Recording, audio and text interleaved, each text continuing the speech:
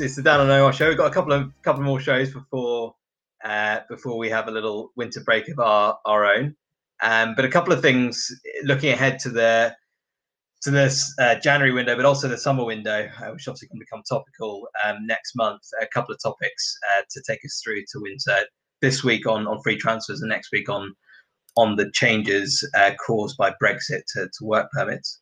But yeah, we thought, Dan, you made a good point. He messaged me over the weekend on topics to discuss this week. And just as Gini Wijnaldum whipped that shot into the top corner, all thoughts turned to whether he's actually going to be at Anfield next summer. Obviously, we had the whole Lionel Messi contract extension saga over last summer. So good opportunity to chat about free transfers, I think, and how they come about, what's the implications of them, how clubs think about them, what are they how they work at a kind of contractual level as well. Be useful to kind of spin back though the clock and go back to '95 and the Bosman ruling. So what was the situation before free transfers? Free transfers obviously haven't always been a thing. Yeah, it was funny. You asked me that when we were doing prep, and I drew a complete blank for a second. It wasn't necessarily that I didn't know what had happened to pre Bosman, but bearing in mind I was probably 9 years old at the time. Yeah, it was that was actually part of my undergraduate law school dissertation, and then actually for a lot of my MA. So if I don't know about Bosman, I'm really and truly stuck. So yeah, the basis, and Bosman's got a lot to answer for, really, because that was one of the reasons why I decided to be a lawyer, probably, and then keep on going on the law track into sports and football stuff in advance of our next week Brexit and work permit chat. But the basics were that Bosman was a footballer who played at a Belgian team called Liège. Playing contracts expired 1990, and Dunkirk were a team that wanted to buy him effectively, but they didn't offer enough of a transfer fee to Liège to sell. And as a result, Liège kept his registration, didn't allow him to leave the club, even though his employment contract had come to an end, but they retained his registration. And ultimately, 5 years down the line, the Court of Justice agreed with Bosman that the situation was unfair and he should be allowed to move to another club once his contract had ended. He took it all the way to the Court of Justice, and the outcome of that, in a nutshell, was that free agency became the norm. I know it's almost an unheard of thing and seems so counterintuitive that, as most recently as 1995, a player, even though they were out of contract, couldn't move on a free. On a Bosman, I mean, it's literally become the actual term itself. But what it meant was that when a footballer came to the end of his or her contract, he was free, or he or she was free to sign for any club based in the EU. That obviously then expanded to lots of other jurisdictions that obviously weren't within the EU. And it was effectively illegal for the club he or she played for to hold on to the playing registration. Now, interestingly, an aside to the Bosman free agency part, was actually EU quotas became illegal as well. We'll maybe lead on to that point for next week, but that's almost the forgotten element of the 3+2 rule, the foreigner and assimilated player rule. But obviously, now that the UK will be outside of the EU for the significant future, that maybe plays into more of the discussion for next week. Yeah, absolutely. And poor Jean-Marc Bosman, I don't think he didn't have a kind of, obviously it was 5 years, that whole court case, he didn't have a particularly glittering career, despite being synonymous with players securing bumper contracts, didn't actually end up securing much money, I think, through football himself, which is a real travesty, really. No, I mean, he is the outlier. He's the one that enabled, those first players, if I remember correctly. I write about it in the Done Deal book that I know that you've mentioned as well in various pieces that you've written about, back in, I think it was late 90s, Barcelona bid 10 or 12 million pounds for Steve McManaman from Liverpool 1 year out of his contract. McManaman holds tight, waits a year and goes to Real Madrid on a free. He was one of the first high profile players. We probably cried a little bit at the time as Liverpool fans back in the day. Probably earned does earn a huge amount of money because Real Madrid don't have to pay a transfer fee to Liverpool. And out of thin air, in a way out of thin air, the market and transfer dynamics for the way that clubs would calculate transfer costs and player wages based on free agency changes the football transfer landscape overnight. And, you know, I'd be interested in your thoughts about how, in a way, Omar, that's evolved over time to work through, at least from a very basic position, that if a buying club isn't having to pay a transfer fee, the incentives that buying club can provide by way of higher wages, higher bonuses, higher signing on fees and loyalty bonuses, because that money can go direct to the player rather than to the selling club. Yeah, exactly. And you'll be able to speak to some of the clauses, but you know, fundamentally, you know, when a club pays, you know, £40 million transfer fee for a player, yes, it's not paid all up front. It's paid in installments, and from an accounting point of view, it's amortized over the period of time that that player's at the club. But the moment you lose that, that's a really chunky aspect of you know, a player's cost. And actually, as a bit of a tangent and aside, we've actually written a piece this week, which will hopefully be published later this week or next week, on the benefit of having academy players compared to purchase players, and the cost savings that come with that. And if you take, I don't know, a Jack Grealish, for example, at Aston Villa, he's costing Aston Villa something like 7-8 million a year less than they would have to pay in the transfer market to gain an equivalent player. And that's kind of like what you get with the free transfer as well, where you're essentially paying a lot less to acquire a player. Now, obviously, for a club, they have to pay more in wages, and that's where it can get quite tricky, because if you've got a squad, let's say, you know, you've got lots of players around earning around, I don't know, 3-4 million pounds a year in their contracts, and this free agent becomes available on the marketplace who's as good as some of your best players, but comes without a transfer fee. So that player's going, well, you know, you're saving a lot of money here on the fee. Why don't you give some of that to me in wages? But the challenge that clubs have is that if you suddenly start paying that player 6, 7, 8 million pounds a year, all the other players in the squad are going to go, wait a minute here, I'm just as valuable as player X that you've just signed. I should be earning that as well, and you know, I shouldn't be punished for the fact that I decided to leave midway through a contract and therefore you have to pay a transfer fee. So yeah, there's from a squad building dynamic, some teams have done it well, like or have done it quite a lot, like Juventus, who they've purchased quite a few out of contract players, Emre Can, Aaron Ramsey. I think there's been a couple of others as well. So they probably run into fewer issues like that. Plus, they've got Cristiano as well, so no one can ever claim to have Cristiano's wages as well, I suppose. But yeah, from a squad planning point of view, it's a bit challenging, which makes you wonder that why would a player ever sign a long-term contract? And I know we've spoken about this a little bit before, but why do players sign 5-year deals, you know, when they join a club?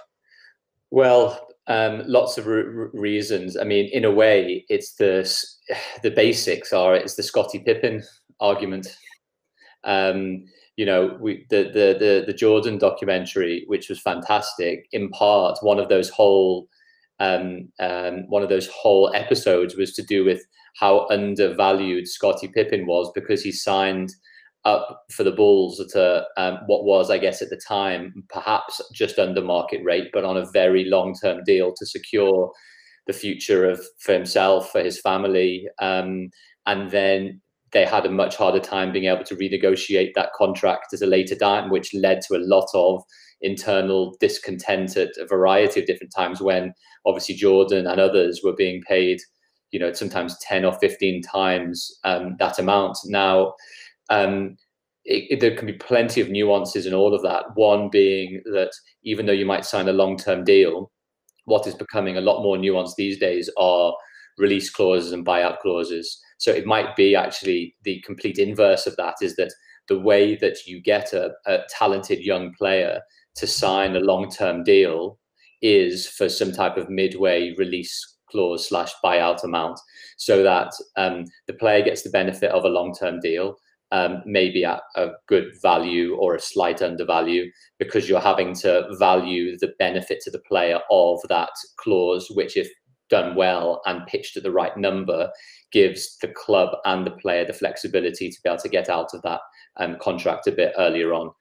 I mean, the other points that's also worth considering is it might well be that, again, if it's a local player who has been a boy, I hate to use the sentimental grounds, but if it's Carragher rather than Suarez at Liverpool, you know, it might well be that a local boy might be undervalued in the squad sense of it, but might be more happy to sign a longer term big deal rather than a shorter term deal for a player that sees something as a stepping stone.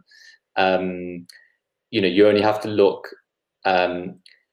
You only have to look to, you know, the horrendous injury to Jimenez over the last week or so to see the fragility of a player's career is the truth.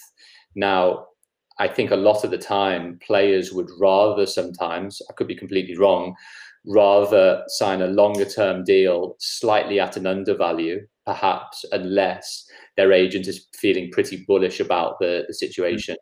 The other point to bear in mind as well is depending on the negotiation and who holds more of the cards, you sometimes might want a slightly shorter term deal as a player, because it increases if the installments on your signing on bonuses or loyalty bonuses are over the next 2 or 3 years. A longer term deal might, for example, be more lucrative, but then you're going to have to wait longer to get all of those bonuses as well. Query whether the bonuses will all add up to the same thing in the end. But ideally, you might want to earn more money quicker, is one thing. Now, the last thing I'll just say, because I'm monopolizing the conversation a bit at the moment, is what can sometimes happen is there can be obviously options, and there are a number of clubs that will put options in deal, like a 3+1 or a 4+1 or whatever else it might be. And usually that option is a club unilateral option. And that's always the thing to consider there, I think, which is club having the power to ensure that extra year option is engaged. Like I think was the case with Pogba. I think United engaged the Pogba option. I could be completely wrong or read this wrong, but there's certainly been instances United seem to be a club that have that unilateral option available to them at a lot of different times. Yeah, no, it's it's a kind of complex picture. I've just seen a question as well from Olivier, and please, if you've got any other questions, please send them in, as well as compliments, which I can see Montel has fired in there. Thank you very much, Montel. Oh, do you think, are you being trolled, or is that a genuine bit of fan mail? I think that's fan mail. Well, I'll take it as fan mail. And but Olivier asking, Alaba was using the argument that Munich did not pay a transfer fee for him as a youth player, and therefore should account this in his new salary. How could this shift the market if Munich would agree? I think that's a really interesting argument. I mentioned the kind of Jack Grealish example earlier, where I think academy developed players or players who are acquired for free in the first instance do have that kind of ability to kind of hold their ground there. I think the one thing that players need to be a little bit careful of, though, is maybe pricing themselves out of sell-on markets if they're not playing that well. I know this is actually quite a big issue for Premier League clubs historically, where they might sign a player from, say, France and give them a massive salary increase. You know, you might have been earning $1 million a year before, now they're earning $5 million a year. Who's going to buy that player if that player doesn't work out at the club? And so, sure, the player's happy, I suppose, sitting on the bench, although some aren't, and they have to therefore, trade off. Do I take a pay cut and play somewhere else, or do I just sit on the bench here? But I think, players, they need to be kind of cognizant of, I guess, of their place within the marketplace. And Alaba's probably absolutely fine because he's, one of the top players in the world and would be able to kind of command a salary commensurate to what he earns at Bayern pretty much anywhere else, because there's a lot of clubs that would want him. But I think with other players, there's a balance to be tread. Can I ask the inverse then? I think what is the inverse of that question that we talked about in prep for this, which is, for example, the Aubameyang situation. Obviously, Arsenal have given Aubameyang an extra two years, so he's 2.5 years left of a newer deal. How much do you think the original pretty high transfer fee that Arsenal paid to Dortmund then impacted, apart obviously from him being a world-class player, but is starting to this doesn't sound defamatory, is starting to melt, I guess, as a striker getting towards the 30 age group mark. Is 30 or 31? 31 now, yeah. How does that impact on the decision making, subconsciously or otherwise, perhaps, in your experience of re-signing someone that you've spent a lot of money on and potentially are going to lose on a free? Yeah, exactly. I think we have a sunk cost bias in a lot of things that we do. I think the example that gets used quite a lot is, let's say you went and bought a sandwich that you didn't really like, and you just end up eating it anyway because you've bought it, and so you feel like you've made that investment, you've got to go and eat it. Whereas if you got it for free, you might just put it to one side because you've not invested any money in it. And so in some ways, footballers are a bit like that when you've spent a lot of money. Now, Aubameyang's done a great job for Arsenal, and so the question is, I guess, do Arsenal believe that they can get him back up to the level that he was performing at a couple of years ago, which is in question, given his age as well. But yeah, that's one of the challenges I think clubs have when they renew deals, is that maybe they kind of want to chase the result that they desired months earlier. But there are also kind of, and I don't profess to be an accountant, but there are also kind of not cost saving, but accounting savings. Amortization. Contracts. Yeah, cost of the transfer fee over a longer period of time, which I know was something that, for example, Man City did. That there was a lot of question marks when Man City renewed the deals of, I think it was Vincent Kompany, Yaya Toure, David Silva, Aguero. This would have been four years ago or so, all of them kind of heading into their 30s.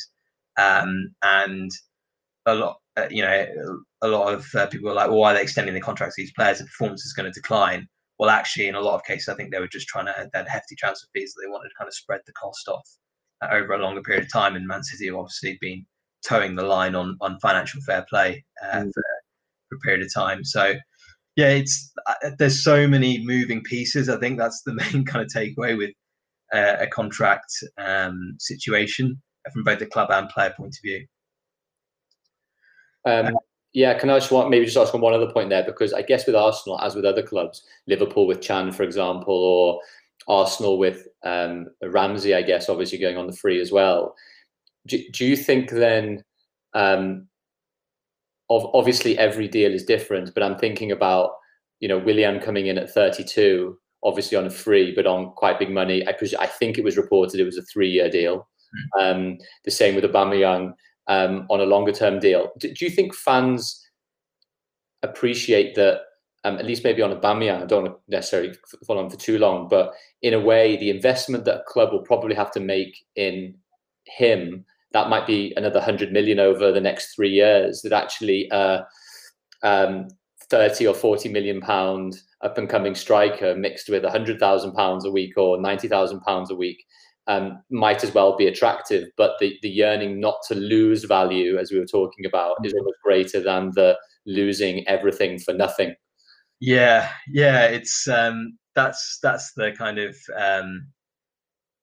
the question that clubs have got to hold in their mind. I think the fear. I know, there's stories of Tottenham, for example, after losing Sol Campbell for free, would never want to lose a player for free, and obviously they managed to get some money for Christian Eriksen last winter as well, which is, so they kind of kept by that on the whole.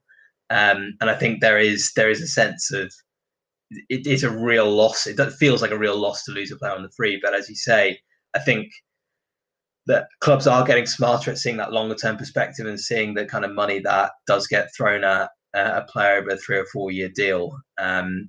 And obviously, signing a 21, 22-year-old player will be cheaper because there might be resale value there at 25, 26. It's just a balance, really, I think, and you know, when you've also got all these kind of softer factors, you know, I think Aubameyang quite a good character in the dressing room for Arsenal. So, you know, how do you put a value on that? Because someone coming into the dressing room age 21, 22 is not going to give you that. So I don't envy clubs having to make these decisions. You do a lot of work with agents, Dan. I think the perception of an agent would be in a situation like Messi or Wijnaldum or whoever else is out of contract. There's some, I think, Depay, Aguero, and so on. That it's kind of like the agent being a bit greedy about it because they see this opportunity that we spoke about earlier. How close is that to the reality? And I'm sure there's a range. Yeah, I mean, every deal is different. And by the way, I mean, it might be another piece for another day, which is the quality of player, at least at the very, very high end of people you just talked about now, I've never seen before. I mean, obviously Messi is an island in himself, really, but you know, the potential for out of contract players there is yeah. I've got the list here up on Transfermarkt: Messi, Alaba, Donnarumma, Depay, Aguero, Wijnaldum, Di Maria, Thauvin, Calhanoglu, Milik, Draxler. Yeah, it's quite a quite a decent list. Not a bad five-a-side or two five-a-side. Amazing. So the question more or less is for a lot of agents, and we're only really talking about the elite agents with elite agencies at elite clubs when they're moving. It's the query of, is an agent going to make significantly more transferring the player for a free, or keeping the player with an enhanced number because of the risk of the player leaving for free? I would have thought in most cases it's in the agent's interest to move the player. I think it's more likely that you're going to move up to higher bands as a result of moving, as sometimes is the case in lots of different employment sectors and fields. Generally, moving company can help in that respect. But again, it also depends on how the agent is looking to make the deal. Some agents, or things are reported, are like, you know, an agent saying, well, unless I'm getting 5 million by way of agency fee, if a player's on a free, or if a player's wanting to move, or their agent's trying to move him, then we're not having a conversation here. So, you know, the budget constraints for a potential free transfer would obviously include significant. Again, that's over the length. We're talking about over the length of a contract here. It's not like suddenly an agent is going to be guaranteed £10 million or £5 million or £3 million straight up. It just still doesn't necessarily happen that way. But I think the thing that's, if I can turn the question back around as well, because I think it might be of value as well, is, you know, someone like Wijnaldum, at least it's been reported that since he moved from Newcastle, that actually he hasn't, because he signed a pretty long-term deal, that he hasn't had a contract renegotiation, I don't think, since his move, which means he's still, with bonuses, on that initial money, which he was on a number of years ago. Now, I presume he could have increased that money a couple of years ago if they decided to negotiate at that time. But the longer you leave it, the longer you risk on missing out on the free transfer, but you're willing to take that opportunity cost because you want to be able to value yourself higher. Yes. Go on. Yeah. I was going to say, it's a really good point, because if he'd have renegotiated, say, after Liverpool won the Champions League or before that, could easily have kind of increased his earnings, let's say, by 30, 40%, because Liverpool's revenues have gone up significantly in that period of time. So actually, you know, we talk about when a player moves to a new club, big increase in earnings, but actually a lot of that might be compensating for the lost earnings, as it were, from not renegotiating earlier, which I think is often an overlooked point. And I think then as a result, I completely agree. It was almost like the Emre Can situation before he left for Juve, which was Liverpool just weren't willing to value him at the level that they were valuing their top stars at the time on, regardless of his transfer value plus wage incremental, which would obviously have upset those bands. Now, for what you're able to share, I'd be really interested in that type of analysis, because that's ultimately what the club is balancing, which is, can we afford to pay him is one thing, but can we afford that in terms of then the signal that it sets for everybody else? Now, maybe Gini is the outlier because he plays this guy, is first 11 for the last 3 seasons. When Liverpool's biggest games come along, granted, maybe first half of Barcelona at home, he didn't play. Second half, he scores 2 very good, important goals. But the guy plays and is the mainstay of that midfield, along with Henderson, really, and Fabinho. So, if there ever was a player that was going to have that uplift at Liverpool, I guess his agent would be arguing Gini is the player. Query how long the deal is and how much it's for, but maybe I already answered the question. But that's what my sort of sense is. Yeah, clubs are increasingly sophisticated about the way that they value their players, and there are models now that give a sense of, okay, well, what's the actual revenue return on this player? So if I'm playing this player and he's playing this many minutes in a season, what's that actually contributing to, given his performance level, how does that increase my chances of reaching Champions League knockout stages or finishing higher in the Premier League, winning FA Cups or whatever?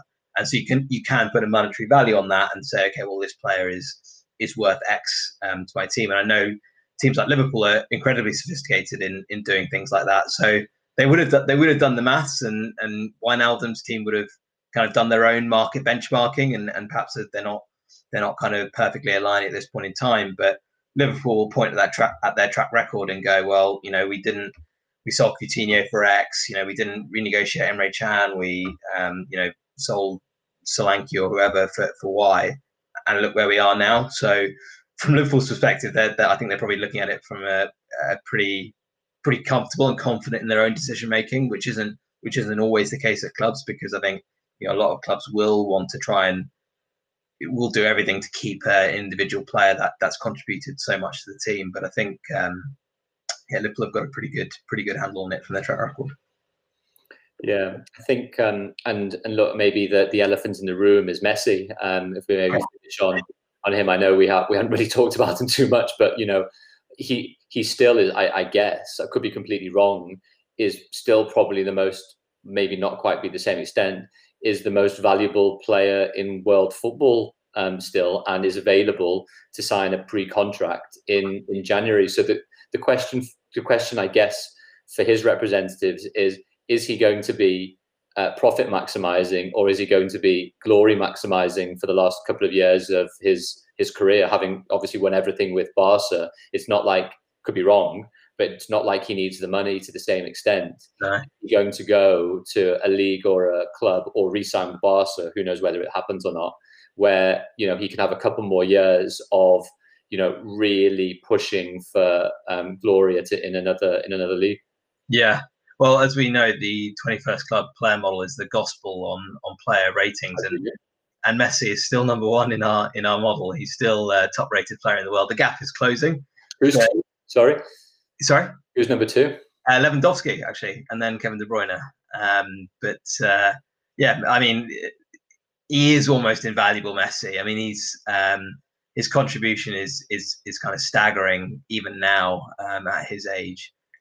He probably doesn't have the commercial value that Cristiano has, and so when we talk about most valuable players, it's kind of hard to say. But Messi's performance way outstrips Cristiano's at the moment, and a Man City or a Juve or whoever that might want to sign him would, I think, still see good chances of winning their leagues and continental competitions with him in the team. So he's still got a lot of value out there. I mean, you look at Messi's reported salary, it's so beyond anyone else's. We talk about players pricing themselves out the market. He's just got a really interesting choice, I think, because I just don't know. There aren't going to be many clubs that can make it work from a financial fair play perspective. But he would be available on the free, so he wouldn't have to eat that transfer fee. So yeah, it's going to be another saga this summer, and provided we don't have another weird season where the dates at which a season ends and all that comes with it doesn't interfere with Messi's contract, I think we could be in for another interesting decision that he's got to make. One final one, because we're at past. If you were a betting man, and I know you don't have any inside information anyway, who would you say are probably the 3, let's just say top 3 clubs that would at least potentially fit with Messi's either style of play, or which clubs would best suit Messi's style of play? best suited style of play. Well, I guess you got to look at Man City and Bayern. Man City because the Pep link. Bayern, such a dominant team. Have to play in tight spaces. Probably no player in the history of the game who's been better in tight spaces than Messi. So those two really stand out. But we'd happily see him at Liverpool. I just don't think they're going to pay the salary. We'll start the collection fund, maybe. Yeah, exactly. Thanks, Pal. Really good. Do you want to just talk very briefly on, because I know we don't really mention it too much, but it's really important to talk about some of the work that 21st Club do generally, and the things you tend to help with, because I think it's always important for people to know the great work that you do. Yeah, absolutely. Thanks. So yeah, we're a strategic advisory business, sports intelligence agency working in football, but also a number of other sports. And this transfer topic is a topic that we do a lot of work in. We do a lot of work essentially at the intersection of sport and finance. And this is a great example of that, where trying to evaluate how much players are worth and what they'll contribute to the team is exactly the type of sphere that we operate in. So questions around, should we spend X on this player are the types of questions that we tend to help clubs in. And you guys have been invaluable with some of the transfer negotiations that I've been involved in with some agents, in terms of benchmarking, in terms of valuation, in terms of negotiation positions, and all of that. I think is part of the sort of fascinating, evolving negotiation landscape, I think. Yeah, exactly. And I think both sides of the table are getting smarter. It's only heading in one direction. And if you aren't getting smart, then you're getting left behind, and you're leaving money on the table either way. So yeah, exciting time to be in the industry in that respect. So last point is next week, which I think might be our last before our winter break, is on the fun topic of Brexit and work permits. So I'm going to try and take you through some of the nuances of the lovely new regulations, and Omar's going to ask me some difficult questions. Yeah, exactly. There's a lot of FA document reading to be done before then. Looking forward to it. Cheers, Dan. Cheers. Bye. Thanks for listening. You can follow me on Twitter, TikTok and Instagram at Football Law, read my blogs and listen to my previous podcasts via my website, danielg.com/blogs. Please do subscribe to the Done Deal Football Podcast, like, share and tag me. If you like the content, if not my voice, you'll probably also like my book Done Deal, an insider's guide to football contracts, multi-million-pound transfers and Premier League big business. A bit of a mouthful. It's available to buy in hard copy, digitally and via Audible. All links are in the podcast show notes. Lastly, the podcast is powered by 13, which is a fashion brand I've started. All proceeds go towards cancer charity research, and particularly the stellar work done by John Krell, who has helped my mum through some difficult times over the last few years. You can take a look at the merch and hopefully buy a t-shirt, hoodie, cap, or all three. Please do spread the word and go to 13shop.co.uk. That's 13shop.co.uk. Thanks for listening.